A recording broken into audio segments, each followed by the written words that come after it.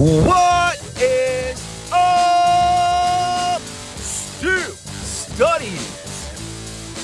Happy Tuesday, everyone. December 13th, 2022, and welcome to episode number 470 of the study session. 30 away from 500. My gratitude is at a 500 level for all of Yin's beautiful, beautiful studyings here on this marvelous, magnificent, spectacular day. I love Yin's guys and gals out there in Steelers Nation. Hope you are having a tremendous week. Hopefully you were able to put that loss behind you and move forward. It's over. We're on to Carolina. We know what this season is.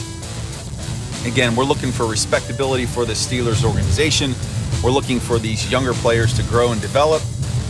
And we're looking for this team to build something special for the future.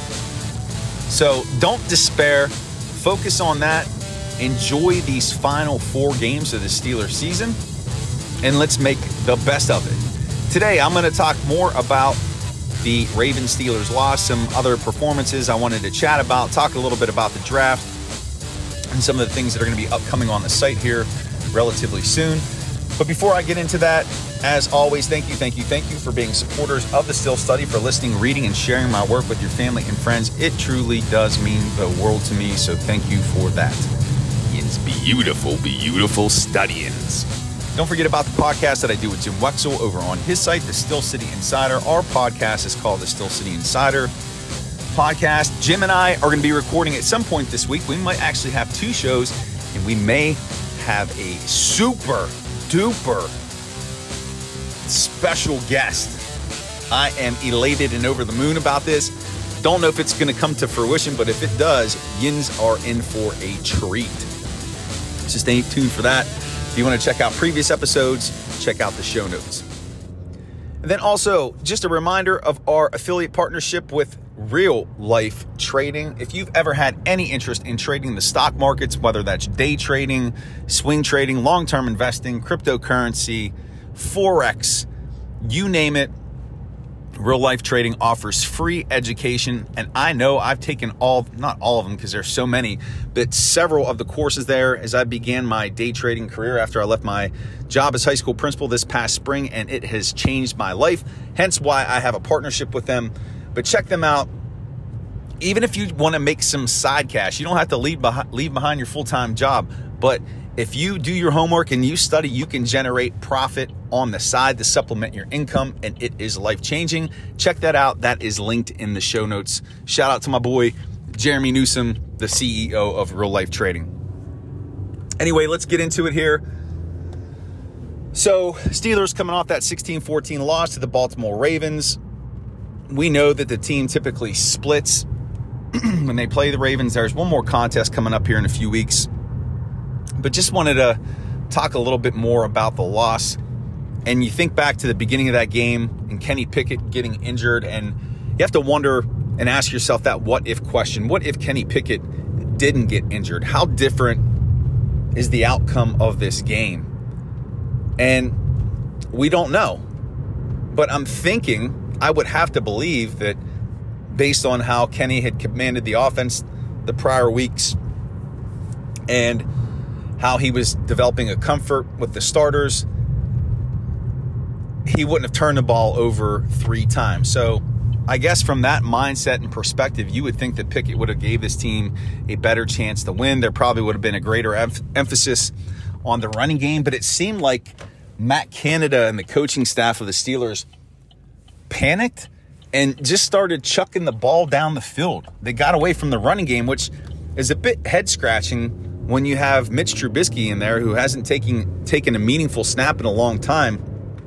So not sure why they got away from the run. And they were having some success.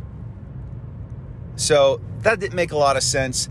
Hopeful that Pickett is going to be ready for Sunday. Haven't really heard much about that. A lot of talk in the media yesterday that, is this a game that Mason Rudolph suits up for and starts? Well, if Kenny's down, obviously Rudolph's going to have to be in there as the backup. But let's just be hopeful that Kenny doesn't have a concussion, that this is just all precautionary and that he is good to go for Sunday. He needs those reps to continue to get better, to grow and to improve, so he can be that guy in 2023. Speaking of Mason Rudolph, read a couple opinions yesterday talking about, it would be pointless to start Rudolph because his time is done with Pittsburgh. Some people are arguing that he's going to give the team the best chance to win if Pickett can't play. And that's what I would go with. Again, you're fighting to win games. You don't go into a game to lose. And I don't know if either quarterback, Trubisky or Rudolph, will be on the roster next year. We know Rudolph's gone. He's not going to re-sign with his team. But I don't know if Trubisky's back either. Now, unless he's willing to restructure his contract, remember he signed a 2-year, $14 million deal. I don't think they're going to be willing to pay him that to be the backup. So unless there's a restructure in the cards, I could see him being a one and done and he gets cut. So just something I'm thinking about, but that quarterback room could look completely different next season. So keep that in mind during free agency, in the draft, if they want to bring somebody else in. Wonder if Chris Oladokun is out there on the waiver wire if they bring him into training camp next season. And then I wanted to hit on one more thing too. I talked about it briefly yesterday, and that's the inside linebacker position and how that this now has, in my mind, if I'm putting my GM hat on, this becomes a position of need if I am Omar Khan, if I'm Anthony Weedle, because right now the two athletic backers that they have in there are not getting it done. And I'm not saying it's exclusively their fault with their inability to stop the run, but this has been a problem that's plagued the Steelers for a couple of years now, not being able to stop the run. Hell, if you go back to the year that they went 13-3 when AB was here and they lost to the Jaguars in that opening round game, it was 45-42. They couldn't stop the run back then. They've got to get beefy space eaters on the defensive line, number one, guys who could play the run. They have to look at their scheme. I talked about that because it's not stopping the run, point blank. But also, too, they need to have that physical, gritty, nasty, smack you in the mouth, punch you in the face, kick you in the teeth, jump on your neck when you're down type inside linebacker. I don't even care if the dude could cover the pass. They need somebody who just wants to destroy people. They need that physicality in the middle. Name a player on this team who has that type of physicality. Now, a lot of people might argue TJ Watt coming off the edge, pass rusher, and he's physical, but I'm talking like a Jack Lambert. I'm talking like a Joey Porter. I'm talking like a James Harrison, someone who just instills fear, who wants to genuinely knock somebody's face off. They need that type of player. I feel like that's what they're missing on this defense, that type of personality. And again, that's not, TJ Watt is tough as hell. There's no doubt about that. And he does inspire fear in opponents, but it's not the same as those guys that I mentioned, the Harrisons, the Lamberts. They're missing that piece on this defense. The more I think about it and the more I reflect on what's missing here, need that defensive lineman, need that inside backer. They also need a corner, but they need somebody who has a mentality that I'm going to destroy everything. They don't have that. They don't have that killer instinct. That's what they're in need of. So I'm going to be looking for that this offseason and the draft prospects. We'll see what's out there in free agency. It's the end of the road for Devin Bush. He's not going to be re-signed. We're going to wish him nothing but the best. I think Jack signed a 2-year deal, so he'll be around one more year. And that will give some stability to the position. But there will be a new starter alongside Jack. And it's not going to be Robert Spillane. He's a role player. He's not an every down guy. He's physical, but again, he's not the character that this team needs. You need that killer instinct personality. And so that's what I'm looking for in this year's draft.